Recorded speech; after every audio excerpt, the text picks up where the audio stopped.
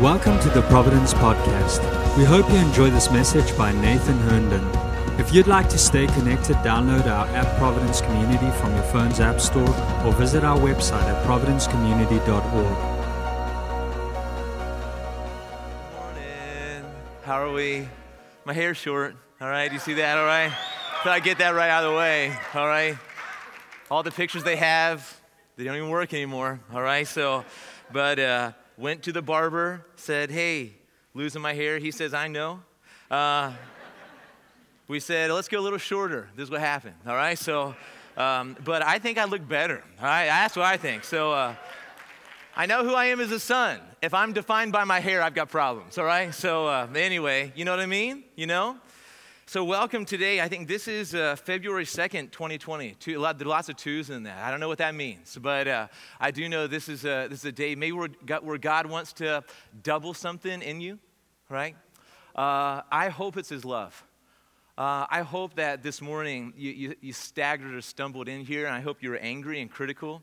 I hope you were mean. I hope you yelled at your kids this morning, all right? And I hope that the love of God breaks you in double fashion this morning. That's why I hope. And in fact, I'm not just going to say it, I'm going to pray it. I'm going to ask it. Can you put your hands on your heart this morning? And let's just close our eyes and just take a moment just to think about the unfathomable love of God. Just so incredible and wild is the love of God. So unthinkable. What mind has perceived? What heart could ever imagine a holy God running after sinful people? This is incredible, God. And so I just pray this morning will be a morning where we could barely stand, where it would just be impossible for us to leave the same. I just pray that your love would come and chase out all darkness and all fear. Fear is the opposite of love. And so I just pray you chase out all fear. Fear of things that we don't understand. Fear of people that we don't understand. God, just come and do your thing this morning. We're excited to be wrapped in your love this morning. And it's fierce and it's ferocious. And so handle us well, God, but change us, we pray. And so we bless you. We give our hearts to you right now. We declare our hearts yours this morning. Every place, every secret place, every hidden place, and open and available to the presence and love of God this morning. And we bless you and ask this in Jesus' name. Amen. Amen. Hey, well, I want to tell you a story this morning to start things off. I bought a puppy last week. And the puppy's so ugly that I just felt bad for it. So when I saw it, I thought I'd buy it. You know what I'm saying? You ever seen a puppy? It's not even cute at all. In fact, I think we got a picture. It's not. Do you have a picture of that on the screen? It's very ugly. Very, very ugly. It's just, it looks so vicious. Do we have another picture there too? It's very, very, it's disgusting. It is disgusting, you know. Actually, I went, not yesterday, but the Saturday before, just had it on my heart, wanted to bless my daughter, Grace. I've been promising her a pup for 3 years. And we'd seen lots of other people get dogs, but we didn't get her one. We tried once with a black lab, a wonderful dog named Hero, but my daughter is allergic to dogs, we found. And so isn't that crazy that you take somebody who desperately loves dogs more than about any other person I've ever seen, and they happen to be allergic to the animal, you know? And so we had to get rid of that dog, a lot of pain and stuff in there, and so went to the pet shop. I just thought we'd play with them just for a little bit, at least just see them, cheer my daughter up. And they had this golden doodle. That's what that ugly dog was. Had this golden doodle in there and supposedly hypoallergenic. And so went in just thinking when we'd look, walked out with him. His name is Champ, all right? So, but here's what happened. When I saw my daughter Grace, she was as happy as I'd seen her in years. She was FaceTiming right away with her friends and family and saying, look at my dog, this is Champ. And she's snuggling with him. The dog, I'm joking about him being ugly. He's like a big stuffed animal that moves, all right? He's such a sweet thing. But what started happening the day that we got the dog is my daughter Grace started having an allergic reaction to this dog, which is supposedly hypoallergenic. In the dog world, you can't guarantee that to anybody. And anyone who does guarantee that their dog is hypoallergenic, they're just trying to sell you something, all right? Because you can't guarantee it. It is more probable that this golden doodle would be, but Grace was having an allergic reaction to it, and it was actually pretty violent. Her eyes were swelling shut. She was getting bumps on her red swollen eyelids. You know when your swollen eyelids are getting swollen. All right, that's double trouble. Okay, and so she went to bed that night not just with itchy, swollen red eyes, but with a broken heart. She'd been waiting for 3 years for a dog. Now she gets one that looks like a stuffed animal, and all she wants to do is snuggle the thing and make fun memories with this puppy. Is it wrong for a child to have a dog? I don't think so. I think it's actually really good and healthy, teaches responsibility. There's nothing like poop scooping, on a Sunday morning, to get the old blood flowing and teach children things, and nothing like it. But my daughter, Grace, she went to bed crying because she's like, why is this happening, Dad? All I want is a dog. You finally get me a dog, and I can't be around the dog, okay? And so I remember her going to bed, and I was feeling a little frustrated, but mostly hurt. And I was looking at this dog, and I was starting to create contingency plans. And I was starting to say, man, if we, could I injure the animal and say we had to get rid of it?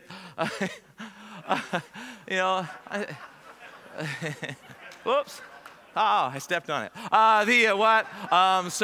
Grace, you don't want a broken dog. Oh, no, thanks, Dad, for help. Okay, so what could I do for this dog? I can't have, what is better, to have a daughter with itchy, swollen eyes, or is to have, I was going through all this stuff. Is there a refund policy? Who needs a dog? How can I spiritualize this and say, Grace, Holy Spirit led me to give your puppy away. How can I do this? And Adrian and I started talking about it, and I was feeling heavy and weighty, a little bit angry, and very broken because I'm my daughter's dad, and I care about her happiness. That's the heart of the Father, right? So didn't want to teach her lessons, wanted to see her blessed, and so what happened is, as my wife and I started talking about this and praying about this, it's always good to pray with your family. And what happened is a Holy Spirit unction began to stir in us, and it's like the Holy Spirit was ministering. This is not. What is it? This is not just about what do you call it when you're? This is not about allergies. This is an attack from the enemy. And I know in this area, when you start talking like this, you start getting concerned for somebody's theology. Providence has never been so concerned for my theology ever in the history of Providence. I'm so amazed at how many of you are concerned for my theology. But we were praying, and this is what the Holy Spirit was ministering to us. I can't apologize for that, all right? I would be a liar if I said otherwise. And so what we did is we began to pray against the allergy, okay? And so what happened is that we even started, people that would believe with us, we even started texting them and saying, man, this is the Bible says, here's the enemy's job: steal, kill, destroy. All right? So this would probably fall under the steal unto me. Steal joy, kill dreams, destroy happiness. All right? And the enemy is much more involved in your life than you know. All right? And we run to doctors and whatnots, but the enemy loves robbing from you and doing it stealthily. And so we began to pray against these allergies. And so Grace woke up the next day, and she went all day long. Her eyes were a tiny itchy, but they weren't swollen anymore. We continued to contend in labor and prayer. And then from day 2, she has not had one symptom at all. All right? Yay! Come on. Come on. Didn't rush her to the doctors. I'm not against that. Like sometimes we go and there's these great things called allergy shots. Use them. I don't care. I don't care. But in this situation, I really felt like the enemy was attacking on this level. You can ask my wife if you don't believe me. As I said, many of you don't anymore. You can ask my wife. I am not making this up. I'm not making this up. Ask her. And if you don't believe her, dude, there's this thing called a roundhouse to the face. Man, she's Greek. She'll do that. All right. So. Here's the thing, though, and here's why I'm starting out with this, and here's why I'm starting out being so in your face. I feel like I need to preach not like a prophet, but as a prophet this morning, all right? Because I believe that what is happening in the church is that preachers are safer from the church's accusation when they're partnering with a culture of doubt than when they're actually just telling the truth. Do you hear that?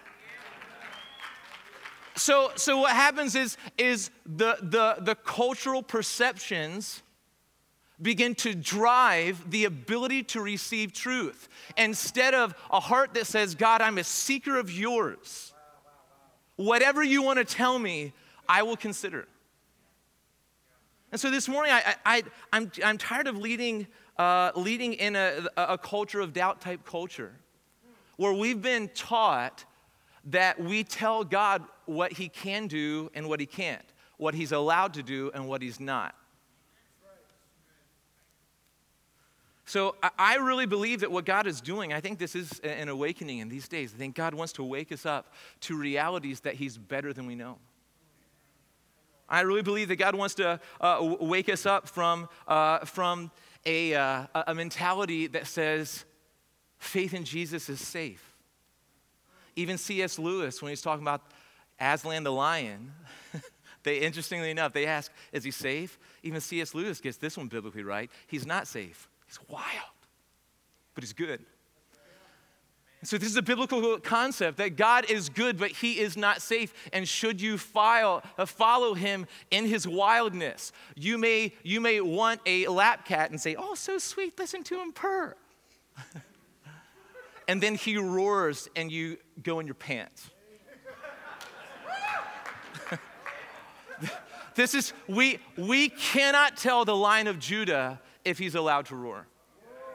We cannot say, God, I'm only comfortable with you this size in this place.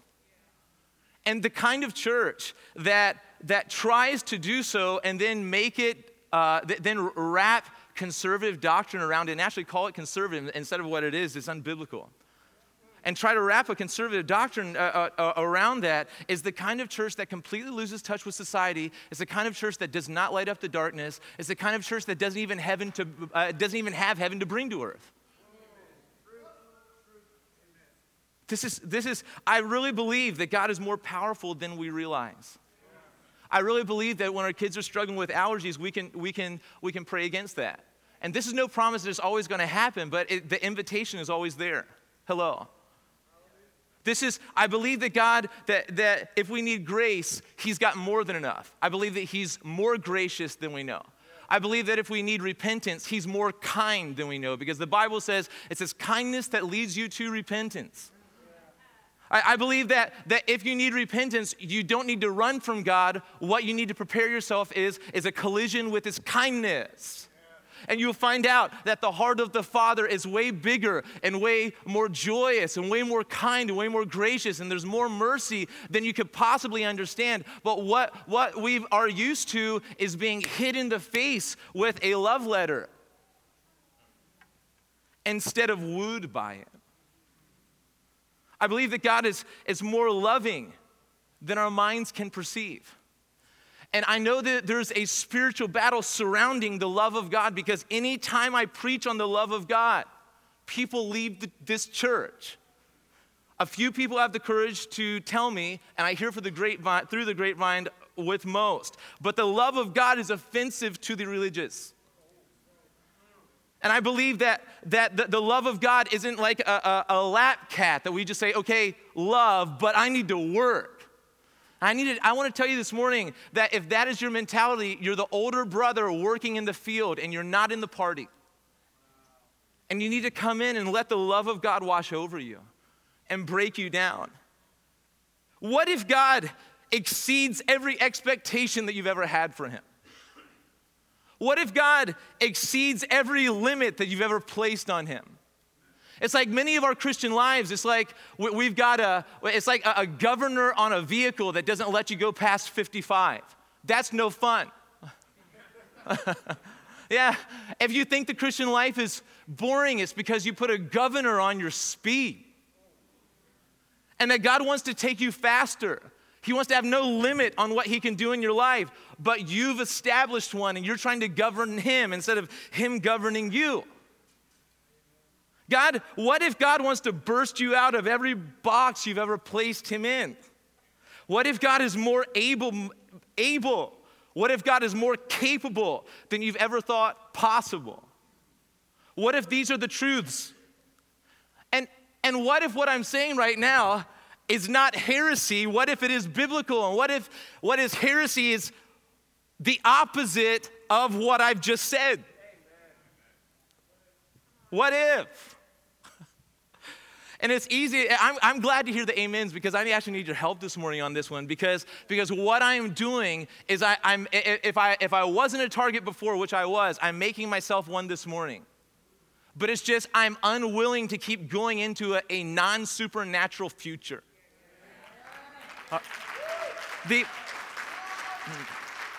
So I actually, do you know what? If we don't believe in miracles, then you can't be saved because that's the greatest miracle there is. We have to be. So here's one of the foundations though for this. And let me just say this too, just to kind of put this, I've been talking about cats and dogs. Let me put these puppies to rest, okay? I'm not talking about something new in me. This is the same me that I've always been. It's just, this is the season that what has always been happening in me, it's just time for it to come out, you know.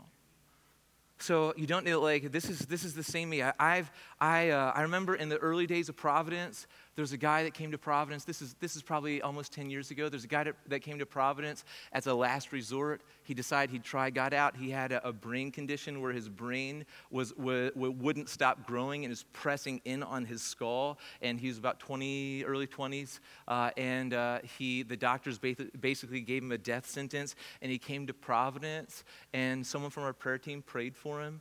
And he went back to the doctor. And the doctor said, "You have no more condition." Yeah. There's so many stories. In fact, like I think what the world is longing for is a church that's willing to take the governor off and say, "Hey, God, you're all powerful." The New Oxford School District reached out to Providence and said, "Hey, we're experiencing some kind of dark stuff in our hallways. We don't know who else to call. Would you come in and pray for the light of Jesus to invade the dark hallways?" Okay. See, that is the kind of influence that the church is supposed to have on society. So when the church is not to help people commiserate more, the church is to help people get breakthrough.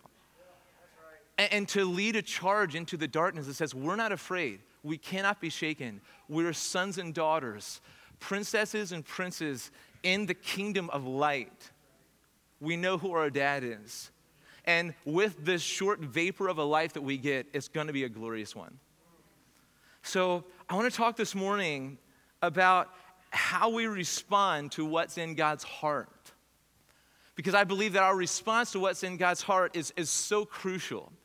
And there's multiple options on when God reveals who he is, his character, and what he wants to do on the earth. How we respond either puts us in a camp where we're posturing ourselves as a culture of doubt, which leads with criticism, or if we partner with the heart of God, which operates in his love. So this is new kind of stuff for us, but I just want us to look at the heart of God expressed in the life of Jesus for a few moments, and I'm just asking and inviting Holy Spirit just to come work in us through your word. Show us what's up. Align us. I think so many of us, you ever been to a good chiropractor? All right? Chad Sackett, the best, all right? You know what I'm saying? He's lined me and my family. I can't tell you the last time I've been to a medical doctor because oh, ow, you know, so really good. And I believe that God wants to do that to us spiritually. So all of our nerves and everything, our bodies can talk and we're not trying to make it through life, but our left leg don't work. The guy wants to line us up again with the truth of his scripture, and it just comes out and things happen. And so Luke chapter 13 is a great place to start with that. This is about a woman with a disabling spirit. Yet listen, don't pick and choose. Don't pick and choose what parts of the Bible you read. Read Revelation, read Hebrews, that'll shake you up, all right? Read Job, read Malachi, right? Right? God, I'm telling you, it's biblical. God loves Italians, right? There they are. Read stuff that you can't stand and that you need the Holy Spirit to show you. Read stuff that you will never understand this side of eternity. But read the scriptures and wrestle with them. And this is one of those passages. This is Luke chapter 13. Let me just read this to you. It's not very long, starting with verse 13, going to verse 247. All right? No, it's just, I lost a few of you.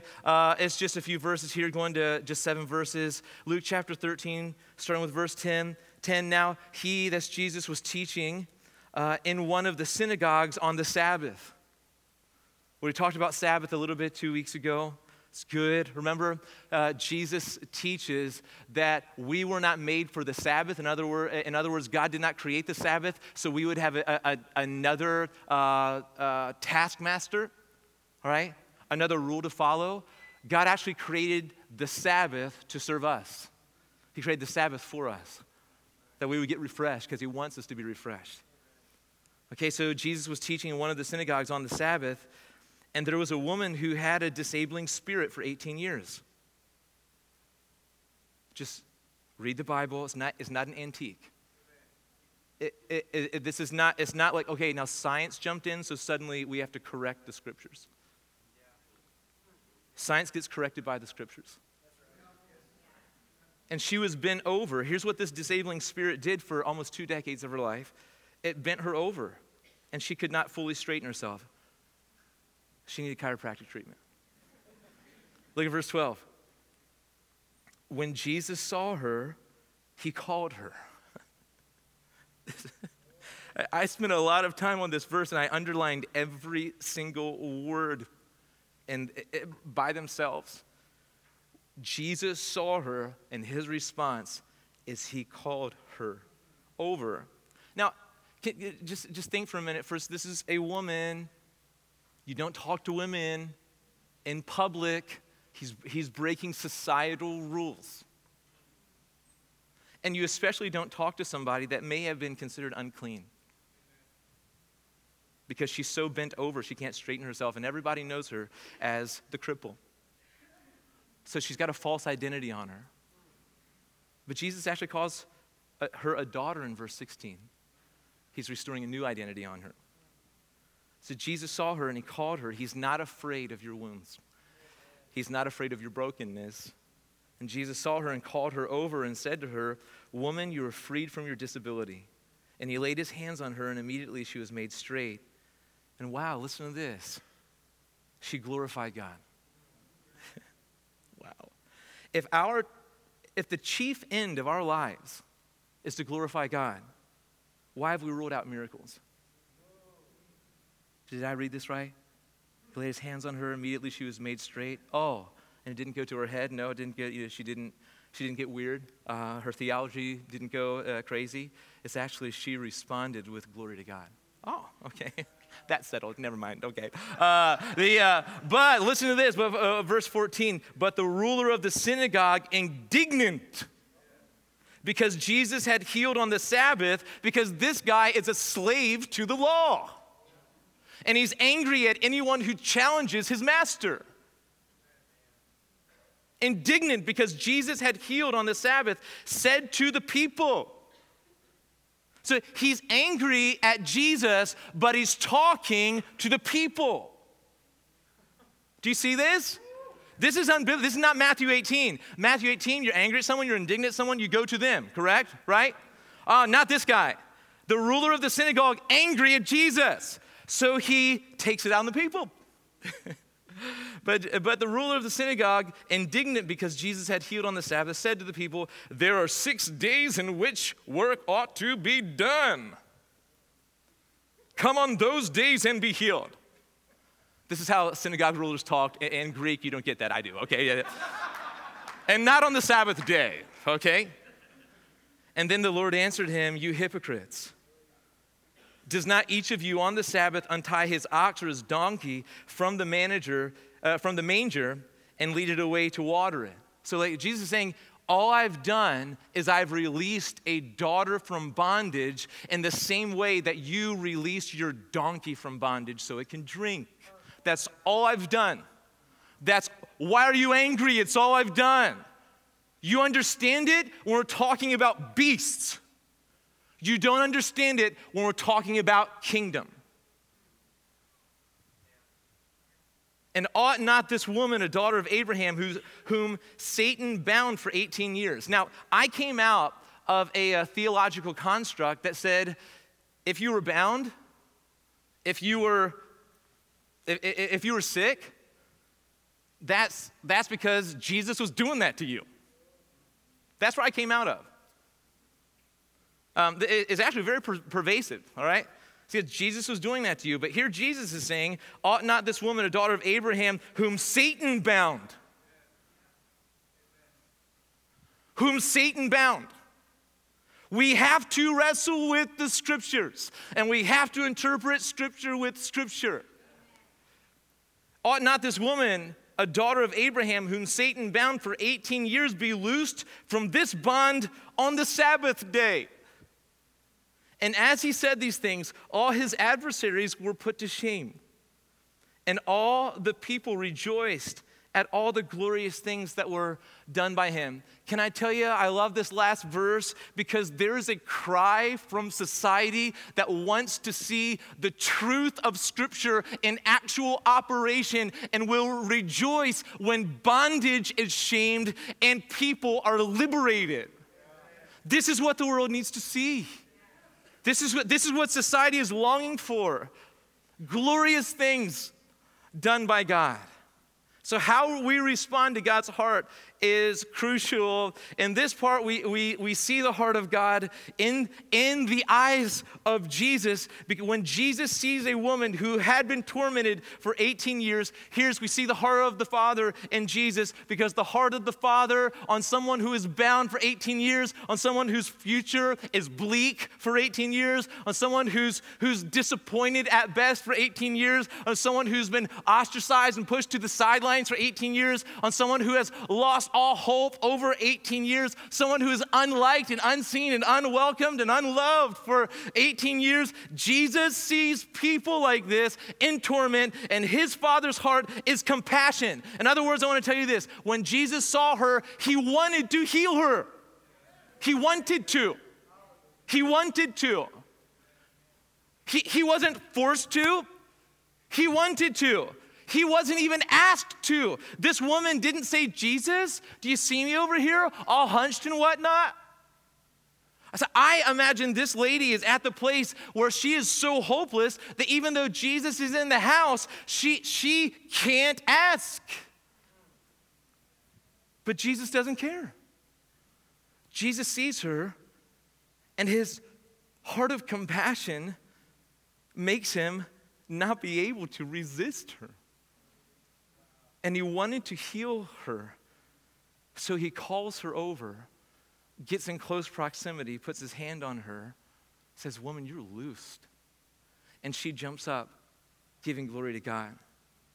It's the response of the religious leadership, though, that also shows the heart of the Father by showing what the heart of the Father is not. Okay? Because the response of the religious leadership, remember, when the heart of the Father is out in its compassion and its action,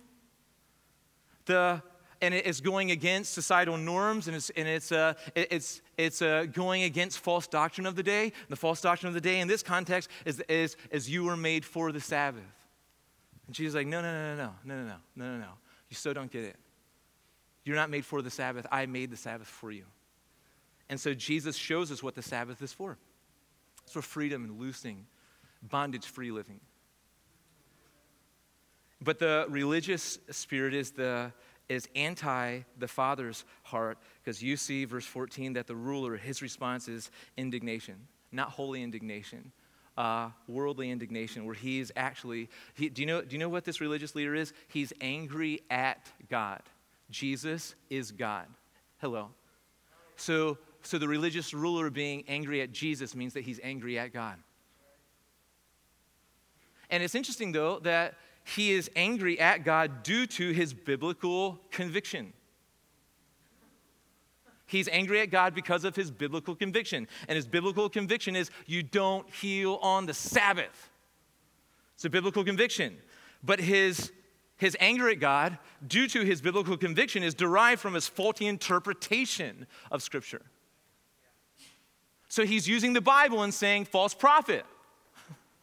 He's calling God, the inspirer of the word, a false prophet. Come on. Like, what? But he's angry at God due to his biblical conviction that's derived from his faulty interpretation of Scripture. And so many times we take the Bible and we call what we call heresy is just our ignorance. It's just our ignorance. We haven't rightly divided the word of truth. We haven't asked the Holy Spirit. We've just formed opinions. And we've never run this by anyone, especially God. Say, God, you wrote this. Am I on or off? Do I need deeper understanding and illumination? Or do I need to wrestle with this before I share this? So many times we think that we're using the Bible like a sword, rightly dividing, but it's actually a club, hurting movement.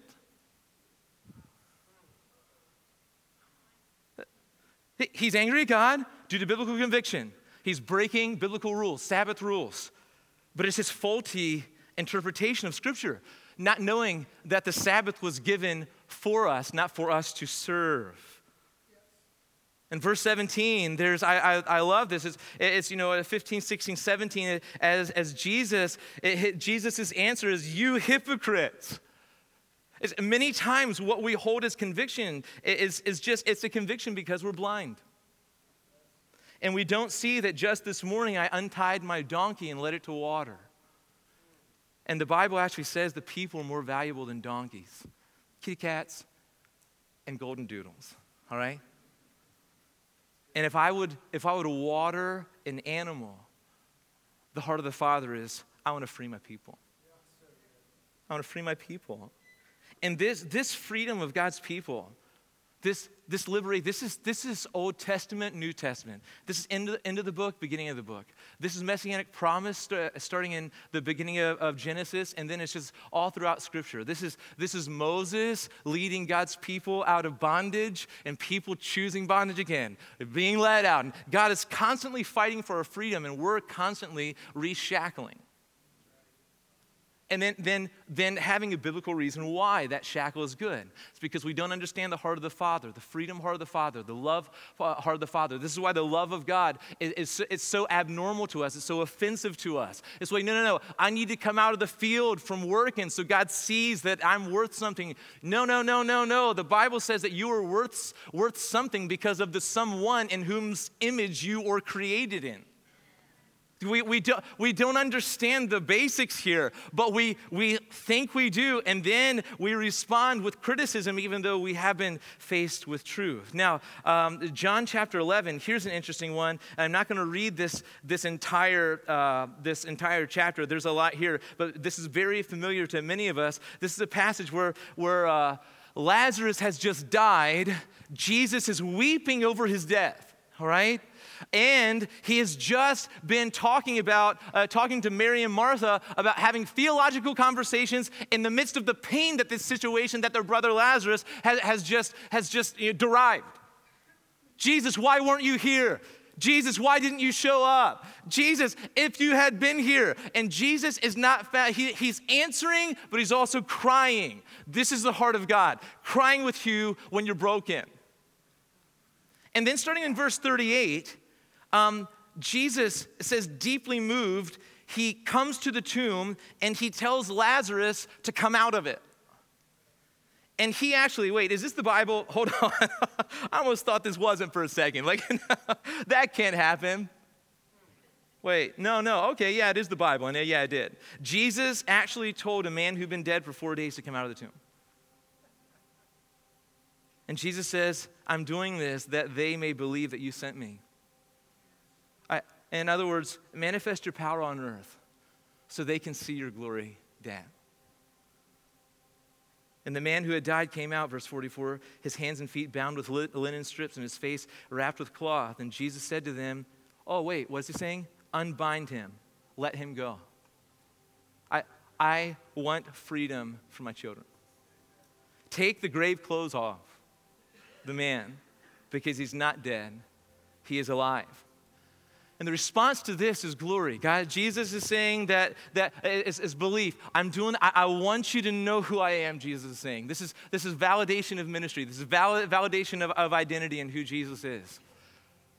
But the response of his children is faith and believing, saying, if you can raise someone from the dead, there's nothing that you can't do. I'm with you. I'm following you. My girl is sneezing and itching to a golden doodle. Jesus, you raised Lazarus. I'm at least asking.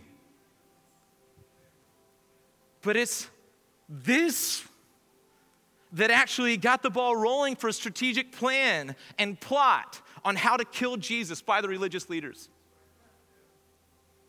Jesus tells a man who was dead for 4 days to come out of the grave. Look at verse 53 of chapter 11. So from that day on, they made plans to put him to death. There's a lot I could say, guys, but we've got to see this. It's who are you partnering with?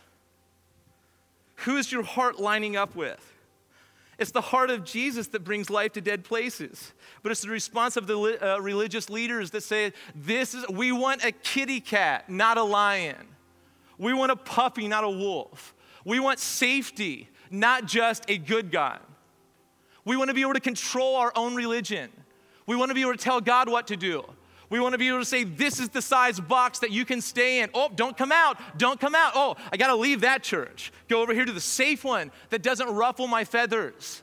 But here God is calling his people and he's modeling his people. He's saying, as I pour out freedom on my church, you can either partner with criticism or you can say, I want all you've got from me. Everything you've got from me, since you're a good God, I trust you. And this is the problem that many times trust is the underlying issue. We don't trust God like we say we do. We don't trust that God moving in power. We don't trust. We would rather cling and trust our comfort and stay there for the rest of our lives instead of ascending the heights to the greater depths, to the greater territories that God made, to the greater hills that he may want us to take. I don't know if you've ever heard of this story in Luke chapter 15 called the prodigal son. I haven't preached on this passage since the last Sunday in October, okay? So this is February 2nd, all right? So we're starving for it, all right? But I promise you I could preach for all 2020 just on this text.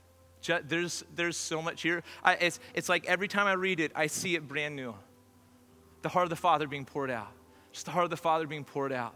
I think this is one of the greatest illustrations of what the gospel actually is. So many of us think that we need to cry hard and feel so bad and all these things. And sometimes our crying hard and sometimes our feeling bad, God is just using to bring us back to his heart. But what we find is when we do come home is that we've got a Father who's running after us. What we do find is that he who we wanted dead because we wanted his wealth instead of his intimacy, that he's actually coming after us again. He's welcoming us with open arms. He's welcoming us back into his family. That we may have left his family, but we were always his son.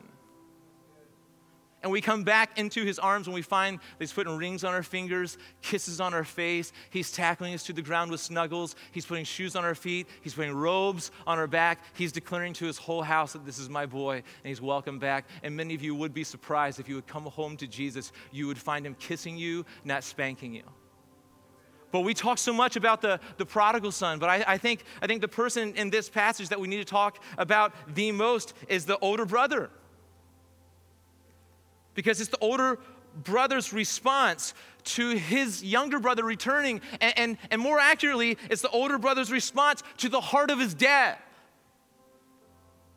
that is keeping him from moving in the celebration of his father's house. In Luke 15, starting with verse 25, now his older son was in the field, and as he came and drew near to the house, he heard music and dancing. And he called one of the servants and asked what these things meant. Verse 27, and he said to him, your brother, here's what the servant says, your brother has come. And guess what? Your dad's killed the fattened calf. It's so awesome. He's killed the fat. You mean the one that we've been like feeding a lot?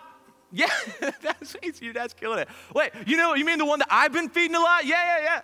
You mean I've been feeding it so my prodigal brother could be celebrated? Yeah, it's awesome. It's your dad. It's crazy.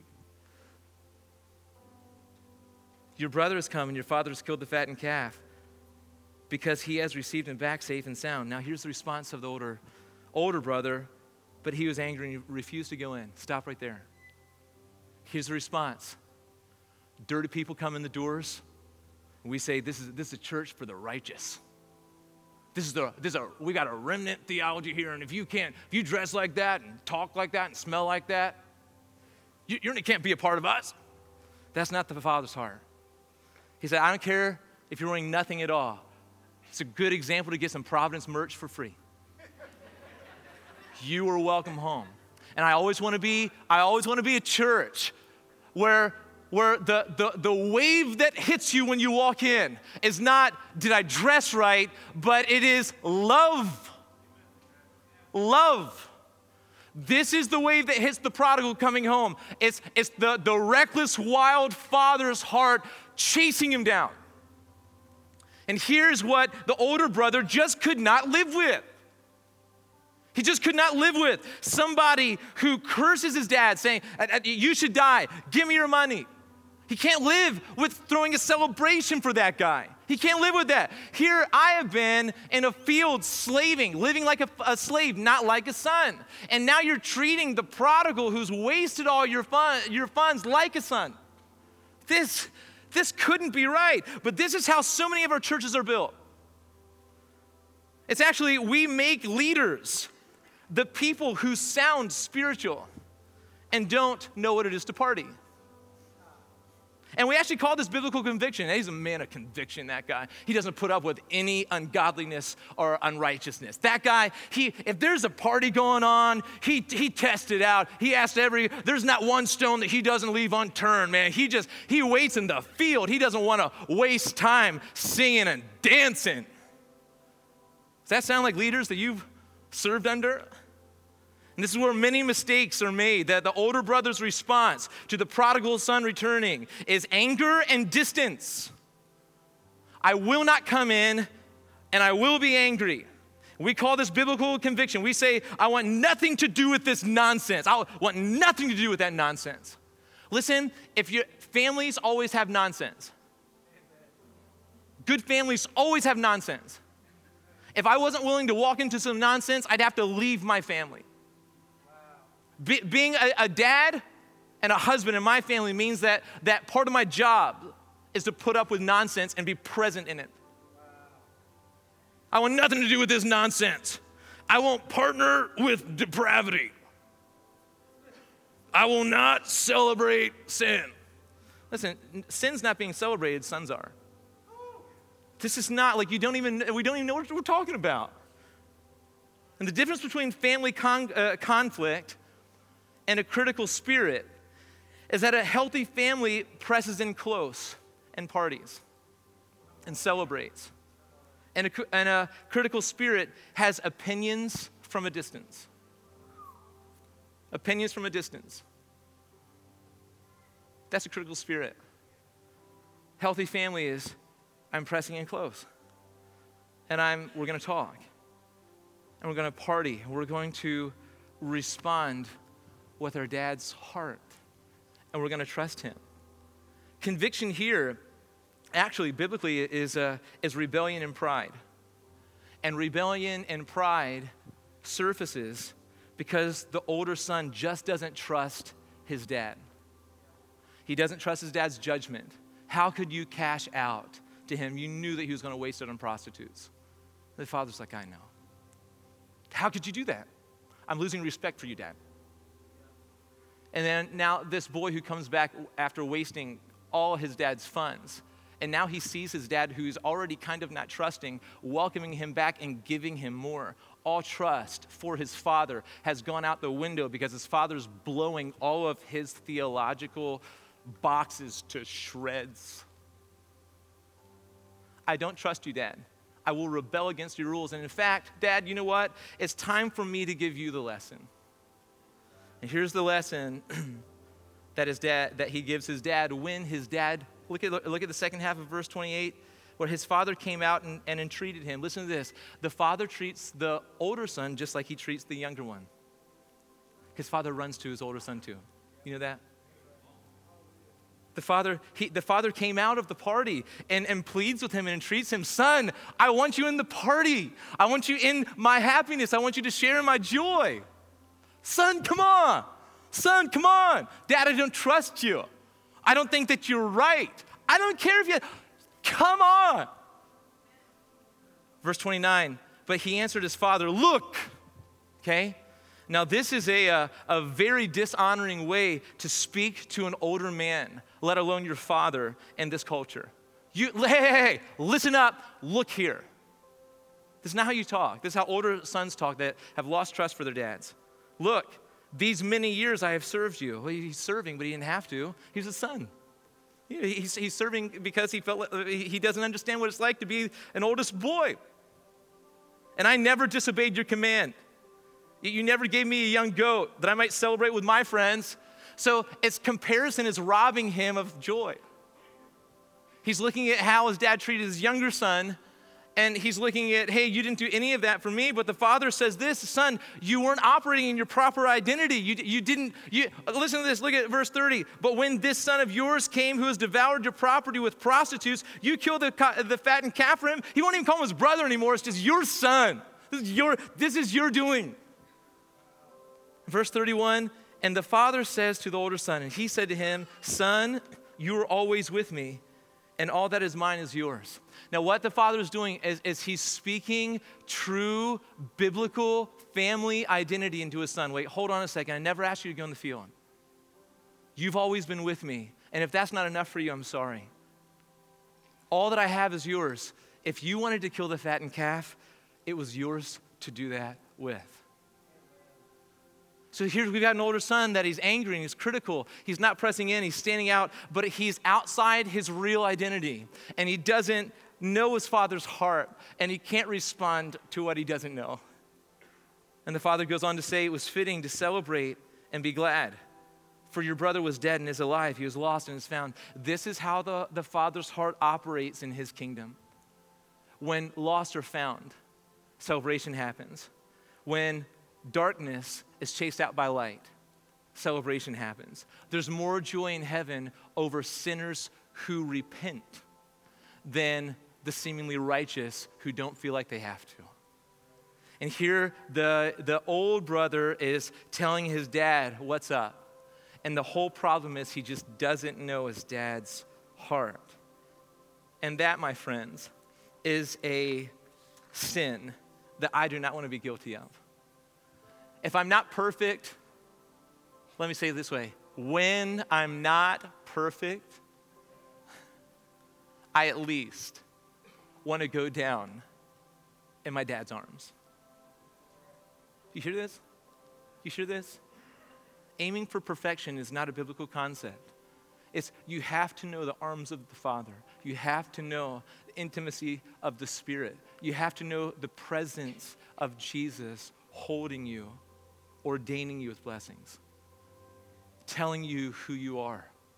The cow's for you, son. Like, you can have that party with your friends. Come into the party. It's interesting that the Father in this story, who is an illustration of our Heavenly Father, what he's doing is he's not hashing out theology. He's inviting into celebration. This is how the Father operates. Come in, please. I entreat you. Come in. The Father goes to both the prodigal and the older. What I believe that God is doing in these days is God is not leaving you at a distance. He's inviting you in to the deeper places of his heart. He's trying to peel back some of the layers and say, no, it's just wrong understanding. Or that way it was right, but you never knew this. And he's trying to call you into distance, from a distance, into intimacy. And it's not going to feel good, but you can trust his heart. It's not going to be safe. You're going to be pushed to your limit and then beyond it, but you can trust his heart. We have to vow in our hearts that God, like when it feels weird, I'm not going to pull an older brother response. I'm not going to critique and distrust from a distance. I just want to go down, God, with close proximity to you. I know this, I talked about the puppy that I got from my daughter, Grace. Let me tell you, I didn't get the puppy because I wanted the puppy. Don't tell Grace, all right? I got the puppy because I love her. It's the Father's heart. So I had a plan in my mind that we'll get a puppy when we get a fence up. We'll get a fence up when we do the addition on the back of our house, because addition on the back of the house is cheaper than buying a new one. All right? And we'll do all this stuff, and I was doing all the math, and doing all the math, and doing all the math, and doing all the math. And then I saw my daughter's heart, and she's hurting. And we go to a pet shop at the prompting of the Holy Spirit, and I do the unthinkable. I buy a dog from a pet shop. I don't care what it came from. If it's sick, I don't care. It's got kennel cough. I'll pray for it. When I saw my daughter holding a puppy, my father heart broke. And I thought I had a glimmer of hope there for a second, because I FaceTimed Adrian and said, Adrian, look what Grace found. Like, listen, I know it won't work. And she's like, get it. Oh, okay. There's nothing standing in the way. And I will figure out what I need to do in a fenceless yard.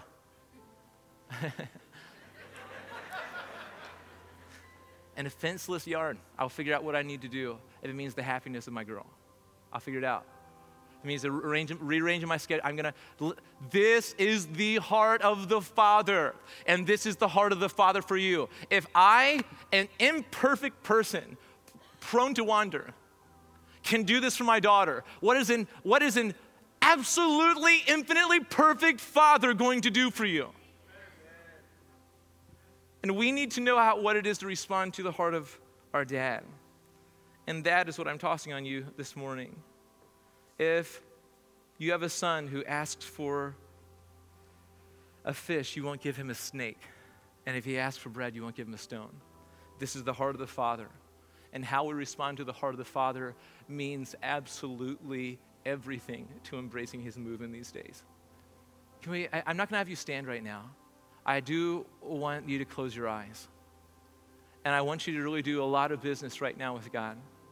Just for a moment, just take a moment. It's a gift, the gift of this moment. And I want you to pray the most dangerous prayer that you've prayed in a long time.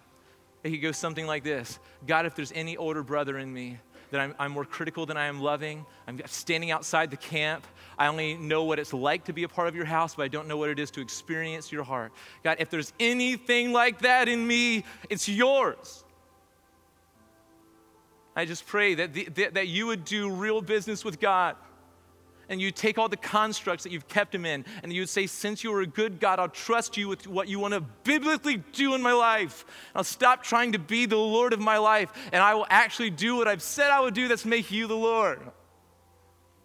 So you can lead me to deeper depths and higher heights. So you can pour out any power that you want in me and on me and around me. That when I see you on the move, I won't criticize it first. God, I pray waves of humility just to wash over us now. Waves of kindness that would lead us to a right thinking about who you are and who we're not. And God, as the pastor of this church, I'm just sorry that we have tried to put you in boxes of all shapes and sizes. We just say, God, would you come out and show us your goodness? Would you show your power? Would you lead us and be the pastor of this church? Would you change this whole region? Would this be a place, God, where prodigals can come home? Because we've got a house full of the Father's heart. That's what I pray, God. And so kindly woo older brothers back in now, I pray. Do something even more dangerous as your eyes are closed, as your heads are bowed. Raise your hand. I'm not even going to look. I don't even care to see. As an act of faith, I just want you to raise your hand with our eyes closed, our head bowed, and say, God, there's older brother in me that I'm sorry for. I want you to take that right now. It's just like as you raise your hand, you're just like releasing it to him. Just take this out. Just take this out of me. Just take this out of me. All this anger, God, that's been driving me, all this stuff. I just want you to have it, all this criticism. God, I can't even celebrate with people if I don't agree with them. Just take it out of me. Just take it out. Why do I have to agree so much? Just take it out of me. We bless you. We bless you, we bless you, we bless you, God. Thanks that you are a God. Your arm is not too short. You can reach us where we are at. So, God, that's why I pray right now, by the power of your Spirit, you would just reach down and touch. And touch, and touch. In Jesus' name.